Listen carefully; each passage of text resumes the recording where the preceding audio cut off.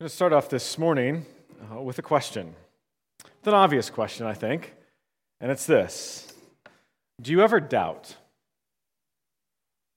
Maybe it's, something mundane as whether the ride at some shabby fly-by-night carnival will actually hold together and give you a fun time and be safe.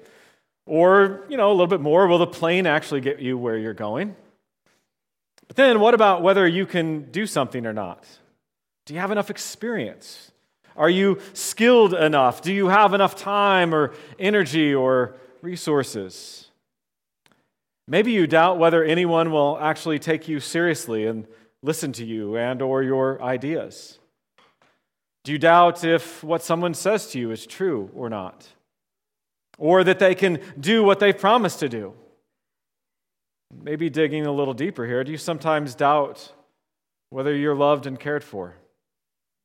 That you're appreciated, that you're valued, that you are made in the image of God? Now, if yes to these, join the club. We've all doubted many things. We lack confidence at times.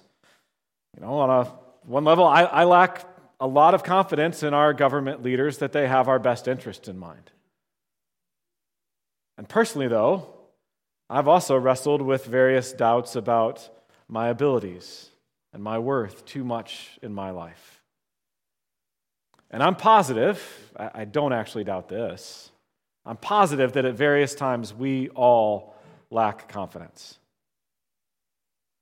in some area or another. And John has been concerned about believers and their confidence in one particular venue. He longs for his readers, specifically those who believe that Jesus is the Christ, the Son of God. He longs for them to have confident assurance in their relationship with the Lord. And we're going to see that very explicitly this morning. Part of that confidence expresses itself in the assurance of eternal life, which is very much needed, but also in the confidence that we have a personal God who deeply cares for his people and wants us to go to him in prayer. This morning, we may only be looking at a few verses, but the weight and message they bring to us is very much worth our time. So if you have your Bible, please turn with me to 1 John chapter 5. If you don't have a Bible, hopefully there's one on the row. And if it's just that you don't want to have one here today, feel free to use that. If you don't have one at all, feel free to take that home as a gift from us. But 1 John 5, verses 13 through 15. I write these things to you who believe in the name of the Son of God, that you may know that you have eternal life. And this is the confidence that we have toward him, that if we ask anything according to his will, he hears us. And if we know that he hears us in whatever we ask, we know that we have the requests that we have asked of him. Grass withers and the flower fades, but the word of our God abides forever. Let's go to him in prayer. Father, we need your work in our lives this morning to help us to see the breadth and the depth of your love and your grace and your goodness and what you've called us to. Lord, many of us come in distracted, distraught. Some couldn't even make it today because of illness or other issues. And so for those of us who are here, those of us who are in earshot of this morning, Lord, would you enlighten our eyes by your Spirit? Work in us. Would you fill me with your Spirit to proclaim your word and your truth boldly and clearly and lovingly? Lord, work in us for your glory and for our good and joy. Amen. So look again at verse 13. I write these things to you who believe in the name of the Son of God, that you may know that you have eternal life. Now, there it is. We've looked at so much of 1 John, and here is John's purpose for this letter. His desire has been that his readers, and again, it's specifically those who believe in the name of the Son of God, would know that they have eternal life. And this verse forms, in some ways, a bookend with chapter 1, verse 4 that says, where John wrote, "And we are writing these things so that our joy may be complete." For John and his companions, seeing the believers assured, that's essential to the completion of their joy. And all that he has written, everything that he's written from verse 4, really from verse 1 on, has served to work towards their assurance for those who believe in the name of the Son of God, their assurance that they have eternal life.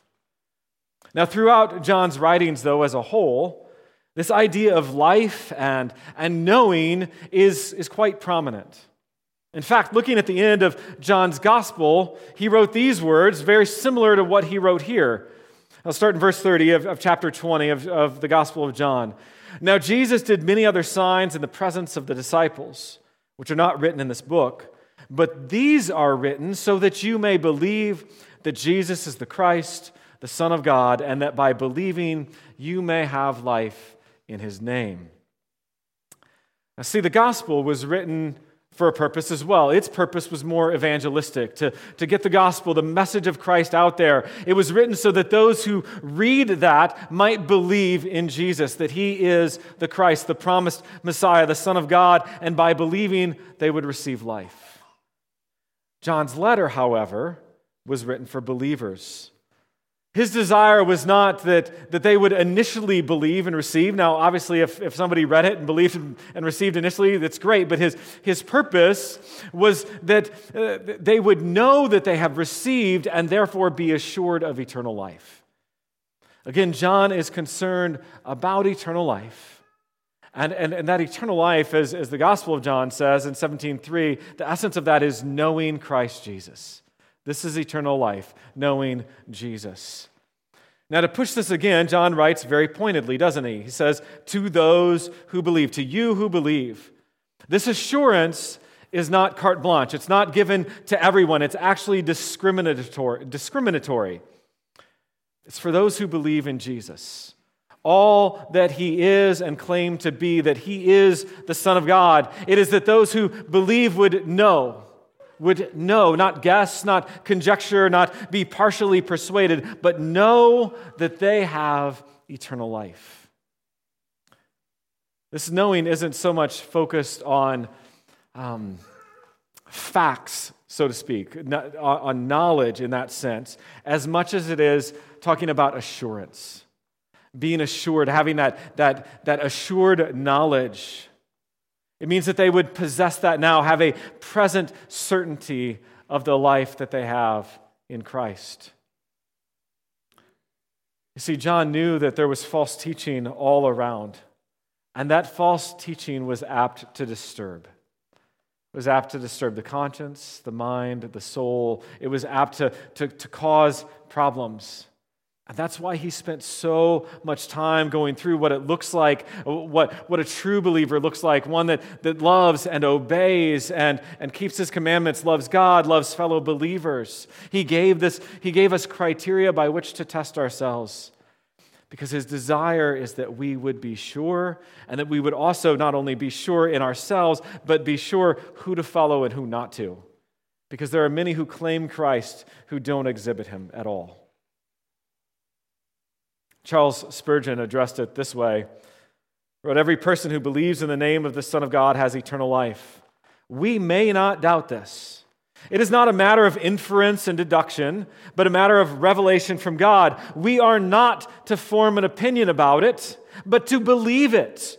For the Lord has said it. It is right for a child of God to know that God is his Father, and never to have a question in his heart as to his sonship. It is right for a soul that is married to Christ to know the sweet love of the bridegroom, and never to permit a cloud of suspicion to come between himself and the full enjoyment of Christ's love." Folks, John wants us to be assured. He says, "You who believe, know that you have eternal life." This is not arrogance, okay? This is faith and trust. Humble certainty is not an oxymoron. Okay? Humble certainty is not an oxymoron. John Stott put it clearly as well. If God's revealed purpose is not only that we should hear, believe, and live, but also that we should know, presumptuousness lies in doubting His word, not in trusting it. I don't want us to be presumptuous, but it is not presumptuous for those who believe in Christ, who know, who are seeking Him to say, I know that I have eternal life. I'm sure, not because of me. It's not the first person, it's the third person, because He has done this for me. Because Christ has worked. Because Christ has died on the cross. He rose from the dead for my justification. God's word, His testimony gives us assurance. And it calls us to have confidence in that assurance. And John moves further, though, beyond this assurance of eternal life into confidence in our intimacy and trust in the Lord that will lead us to go to Him boldly in prayer. So look at verses 14 and 15. This is the confidence that we have toward Him, that if we ask anything according to His will, He hears us. And if we know that He hears us in whatever we ask, we know that we have the request that we have asked of Him. So first thing, if you notice the and tells us this is a continuation. John is not taking a new topic here. He's continuing in this confident assurance realm, but his focus is on prayer. And we're going to see more next week as we look into verses 16 and 17, how this will lead into those verses. But right now, he's talking about this confidence in prayer, just kind of more in general. And John writes here that we know that we have confidence toward Him. Now, that phrase toward Him, it doesn't mean something like I'm looking towards Him. It's not a directional thing. Toward Him could actually almost be translated as in His presence. In the presence of God. We have confidence in the presence of God. And I'm going to give a number of other scriptures today through this message to help reinforce what John is saying here. So Romans 5, 1 and 2. Therefore, since we have been justified by faith, we have peace with God through our Lord Jesus Christ. Through Him, we have also obtained access by faith into this grace in which we stand. And we rejoice in hope of the glory of God. Because of Christ, we stand. We stand in His presence because of Christ. Ephesians 3, 11 to 12. This was according to the eternal purpose that He has realized in Christ Jesus our Lord, in whom, so in Christ, we have boldness and access with confidence through our faith in Him. So believers have confidence. At least we ought to. We have the basis of confidence. And so He calls us to that. We have standing before the Lord. We have newfound freedom, all because we are united to Christ, because we are in Christ. It is by that reality that we approach the Father and enter His presence. We approach Him by a mediator, through a mediator, Jesus Christ our Lord. Our sins have been dealt with in Him. This is one of the massive and I think sometimes overlooked benefits of adoption. We just read not too long ago in the service, the Shorter Catechism, question 34, but here it is again. What is adoption? Adoption is an act of God's free grace. His grace whereby we are received into the number and have a right to all the privileges of the sons of God. We are taken from children of wrath to be children of God, and we have all the rights and the privileges of a son of God. That is beautiful. We have standing with Him. Romans 8:15, for you did not receive the spirit of slavery to fall back into fear, but you have received the spirit of adoption as sons, by whom we cry, Abba, Father. We can call out to Him as God, as our Father who is in heaven. Hallowed be your name. And one more, Hebrews 4, 14 to 16. Since then we have a great high priest who has passed through the heavens, Jesus, the Son of God. Let us hold fast our confession, for we do not have a high priest who is unable to sympathize with our weaknesses, but one who in every respect has been tempted as we are, yet without sin. Let us then with confidence draw near to the throne of grace that we may receive mercy and find grace to help in time of need. Let us then with confidence, what? Draw near to the throne of grace. I read all these texts to emphasize how clear Scripture is in this. It's not just John. Okay, it is the Word of God. Scripture is clear. Believers have confidence because of Christ. And John has actually already written about confidence. Much of his emphasis has been chapter 2, verse 28. And now, little children, abide in him so that when he appears, we may have confidence and not shrink from him in shame at his coming. Here, that confidence is for the return of Christ, that we won't shrink in shame, that knowing Him, that we've known Him and we abide in Him, we don't have to fear that time. We have confidence. But that's not the only place our confidence lies. We also have confidence, as he talks about today, and he also wrote about in chapter 3, verses 21 and 22, in our approach to God. Look at chapter 3, verse 21. Beloved, if our heart does not condemn us, we have confidence before God. And whatever we ask, we receive from Him because we keep His commandments and do what pleases Him. So here, the confidence is with God in prayer. And here it is in chapter 3. It flows from keeping God's commandments. It flows from keeping those commands. In our text today, in verse 14, it says that if we ask anything according to His will, He hears us. And these bases for confidence, keeping God's commandments and asking according to His will, they actually give us a clue, though, kind of on another level in some ways as to some of the purpose and benefit of prayer. John Stott again wrote this. He said, prayer is not a convenient device for imposing our will upon God. So prayer's not a time of us imposing our will upon God or for bending His will to ours, but the prescribed way of subordinating our will to His. It is by prayer that we seek God's will, embrace it, and align ourselves with it. Every true prayer is a variation on the theme, your will be done. Prayer, as we draw near to God in prayer, part of it is it's conforming us to Christ. We're submitting to Him. We're submitting our will to the Father's and saying, not my will, but yours be done. So let's look again at our text, okay? Verse 14.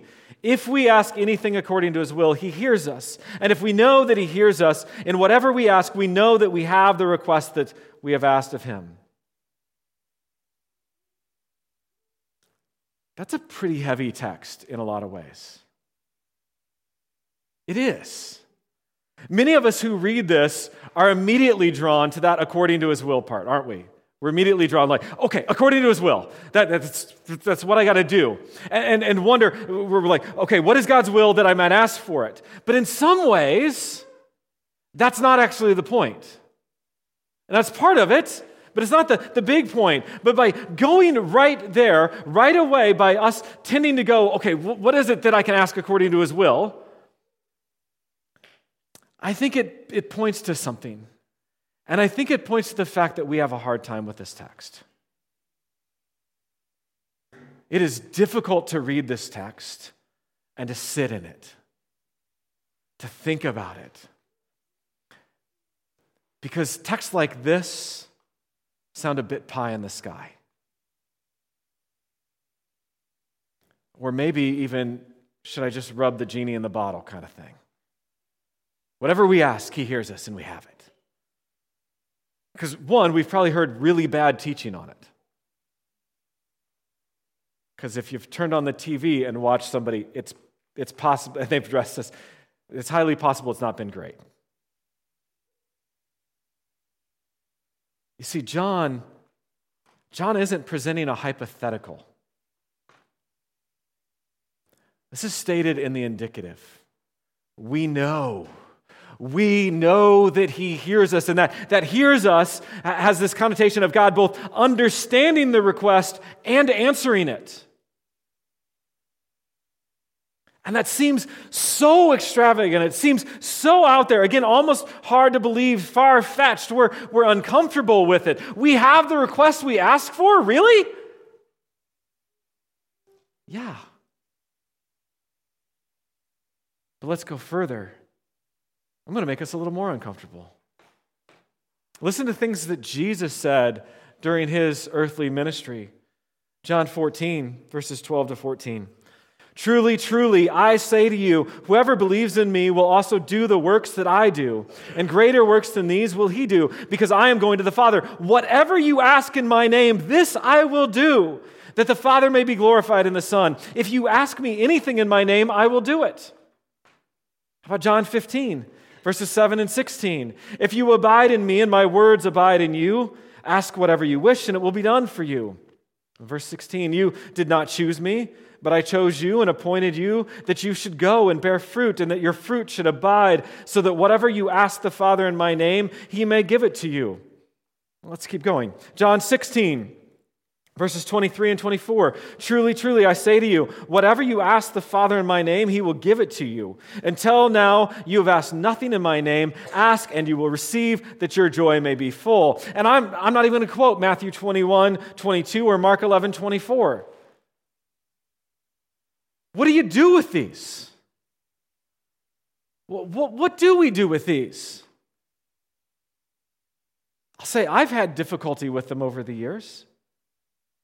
I read them, I love them in a way, but then I'm like, I don't know all the time. That's okay. Paul Miller wrote a great book a number of years ago that I would encourage anybody to get. It's called A Praying Life. Just A Praying Life. And in it, he talks about this very thing. And he writes about having given, he goes around and he'll give seminars on prayer just to help encourage us in our prayer lives. And he asks people to react honestly to words like these. Sitting in a seminar going, okay, tell me what you think. And what he got was people questioning, is Jesus exaggerating? Is this just hyperbole? Or wondering what happens if they pray like this, but it doesn't actually work out. Did they fail, and is their faith actually real? Others, it just wasn't their experience in prayer. Some were depressed because they saw the connotation, as we read through those verses in John, of if you will abide in me, this connection of abiding in Christ. So they concluded, well, Jesus answered, my prayers haven't been answered, so I'm not abiding. You know, in some ways, I guess when I read that, it's good to know we're not alone, isn't it? We all have some of these thoughts. But then the question still remains, so how do we approach this text? What do we do with it? And Miller suggests that Jesus' brother has a good answer for us. So James, chapter 4, verses 2 and 3. James writes this, you do not have because you do not ask. You ask and do not receive because you ask wrongly to spend it on your passions. Now, Miller put together a diagram, chart up there, you can see it up there, where he says we can easily fall off either cliff. So good asking is that down the middle, and we could fall off either cliff of either not asking or asking selfishly. Okay? And the corrective is to see how Jesus didn't fall off in his prayers, in his relationship with the Father, particularly in the Garden of Gethsemane, Mark 14, verse 36. Jesus is in the garden. This is before he's betrayed in the garden. So Mark 14 it says, and he said, Abba, Father, all things are possible for you. Remove this cup from me. Jesus clearly avoided the not asking part, didn't he? He didn't fall off the cliff of not asking. But often, we do. We do. We just, maybe we just give in and aren't actually real with God. We don't listen to something like Psalm 62:8 that says, trust in him at all times. Pour out your heart before him. We don't actually come before him as he's called us to. Maybe we just get, we're too busy to pray. So we just don't. Jesus avoided that. In a time when the cross is looming, he says, "My Father, all things are possible. Remove this cup from me." But he also, at the same time, avoided the asking selfishly. Because the very next words out of his mouth were, "Yet not what I will, but what you will." And Miller wrote this. He said, "Jesus is real about his feelings, but they don't control him. Nor does he try to control God with them. He doesn't use his ability to communicate with his Father as a means of doing his own will. He submits to the story that his Father is weaving." So back to our text. How does this help? Well, John is certainly encouraging us away from not asking, isn't he? He's definitely saying, don't fall off that cliff. He's encouraging us to pray. That's something we cannot miss. John is saying, you have confidence to pray. You have confidence to go before the Father, before the creator of the universe, the sovereign King of all. You can go before him as one in Christ. Not only, though, can you, but you ought to. He wants you to come to him. Let us then approach the throne of grace with confidence. He delights in our coming to him. So part of what he is saying, I think what John is saying in our text is this. It's really simple. Ask. You got that? Do I need to spell it? A-S-K. Ask. Pray. Go to him. But he's also implicitly telling us, don't ask selfishly. Right? If we ask anything according to his will. We are to seek the things of God, to know the will of God. Not his secret or hidden will, but his revealed will. We find that in Scripture. We find that as we seek to get to know our God through his gift of Scripture to us. This Word of God is living and active, and by the work of the Spirit, he leads us into all truth. And it's not merely desiring to know God's will, as we've seen throughout 1 John. It's not just that desiring to know it, but it's the desire and the willingness to do it. To love God, to obey his commandments, to love others. Part of our confidence in eternal life and in going to God in prayer is boosted by our loving God, loving others, and keeping his commandments, by our abiding in Christ. So listen again to the text. And this is the confidence that we have toward him, that if we ask anything according to his will, he hears us. And if we know that he hears us in whatever we ask, we know that we have the request that we've asked of him. We know.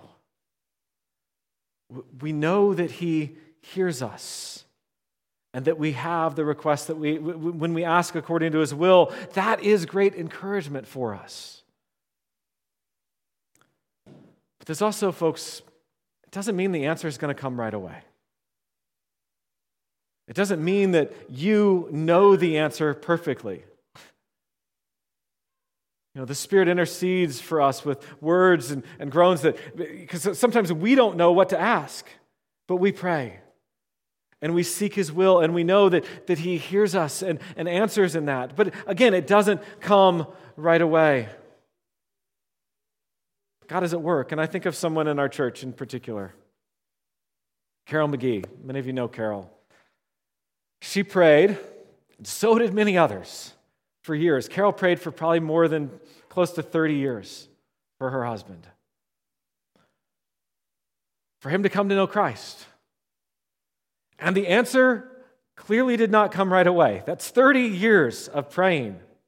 And there was perseverance in that prayer and conformity to God's will and her dependence on the Lord and growing in trust when things at times might have appeared hopeless. But yet continuing to pray and continuing to ask others to come alongside her and pray with her. And not too long ago, the beginning of October of last year, the Lord answered those prayers. Yeah, I'm not saying that the Lord's going to answer every prayer for salvation, but I know that it's a great prayer to pray. The Lord calls people to repentance. I don't know, and nor do you, the inner workings of the divine will, but I do know He calls us to pray and to proclaim the gospel. So we can boldly pray, all the while surrendering to the sovereign will of God. Praying with confidence, Lord, hear me as I pray for the salvation of this loved one. Or hear me as I pray that they would have the eyes of their hearts enlightened so that they would know what is the breadth and length and height and depth, and to know the love of Christ that surpasses knowledge. Praying the prayers that we see in Scripture.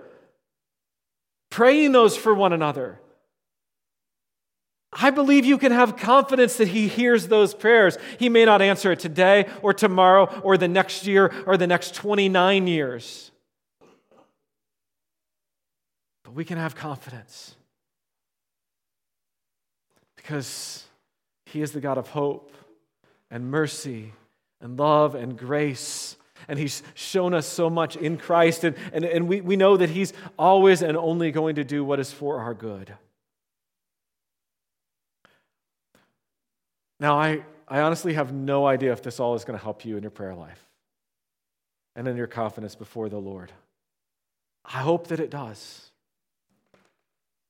Working on this and wrestling through this text has encouraged me. It's challenged me even as to what I am praying. And it's challenged me and convicted me on those days that maybe I woke up late and I just get going and comes to the end of the day and I'm like, I might have said a few little prayers, but I barely prayed today. Doesn't exhibit a whole lot of confidence in my God. It exhibits a lot of confidence in myself.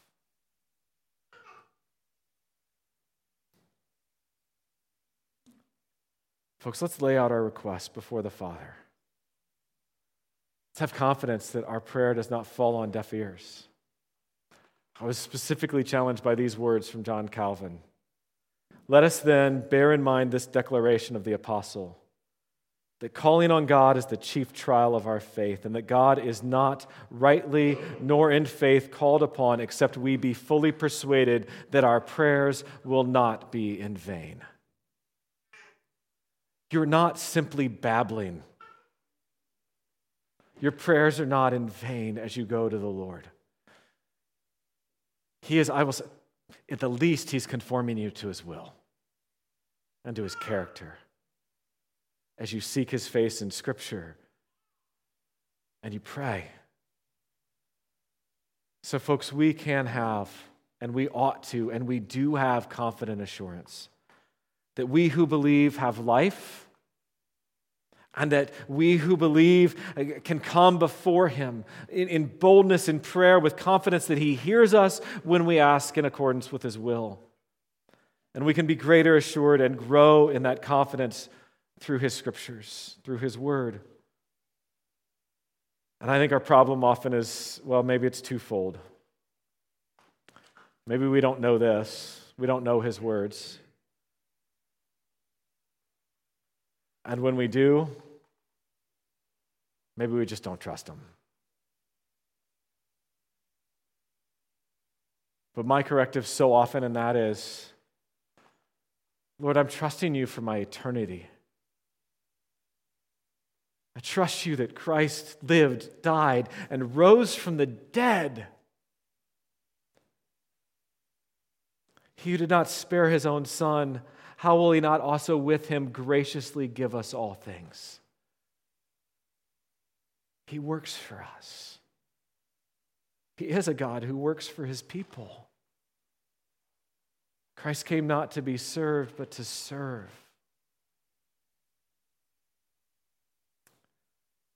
So let's rest assured in His goodness. Let's approach the throne of grace with confidence. John wants us to be different. John wants us not to be self-reliant, but Christ-reliant. Jesus showed us how to do it. that even more, he's the reason we can do it. It's in him that we can go to the Father. As we go to the Father, we rest assured in Christ. Because it's in Christ that we have the certainty of the promise. And we see that certainty. So let's go to him. Let's be confident in what he has given us in eternal life in Christ. And let's go with confidence to him in prayer. And so let's pray now. Father, thank you for your word. Lord, sometimes it's hard. Sometimes it's hard to read. Sometimes it's hard to comprehend and grasp. But we trust you. We love you. Grow our trust. Help our unbelief. Help us to come to you in prayer. Help us to rest in Christ and to follow in the footsteps of our Savior, who did not fall off either cliff, didn't fall to not asking, and didn't fall to asking selfishly, but asked and trusted. Lord, let us seek your will. We pray in Christ's name. Amen.